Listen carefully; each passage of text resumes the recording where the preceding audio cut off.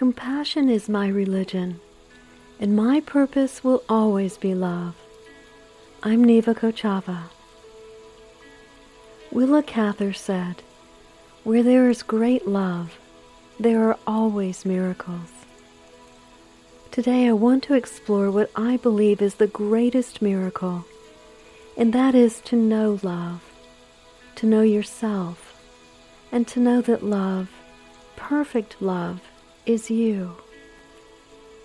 The Course in Miracles says, "You have so little faith in yourself because you are unwilling to accept that perfect love is in you, and so you seek without for what you cannot find within." How do you perceive yourself? Apart from circumstances and situations, apart from past events in your life, and apart from others, just you, right now, just as you are. Simply do this. Be still and lay aside all thoughts of what you perceive yourself to be. Lay aside what God is, all concepts you have learned about the world, and all images you hold about yourself. Empty your mind of everything you think is either true or false, good or bad, of every thought you judge worthy, and of all the ideas that bring confusion, doubt, or fear. Hold on to nothing. Do not bring with you one thought the past has taught you, nor one belief you've learned from anything before. Forget this world, forget any struggle, and let go of everything. What is left? There is only love. In stillness, in quietness are all things answered. Seek love and you will find it. Love never leaves you. It's woven into the very fabric of who you are.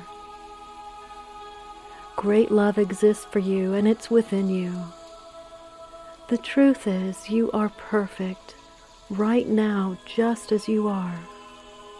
Perfectly aligned with all that is, all that was, and ever will be. You need to hear the truth about yourself as frequently as possible, because your mind can be so preoccupied with false self-images and perceptions.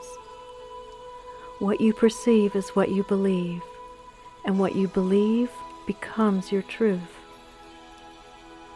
Your awareness of love's presence is your natural inheritance. Love holds no grievances and does not fear. Fear is a stranger to the ways of love. If you identify with fear, you will be a stranger to yourself.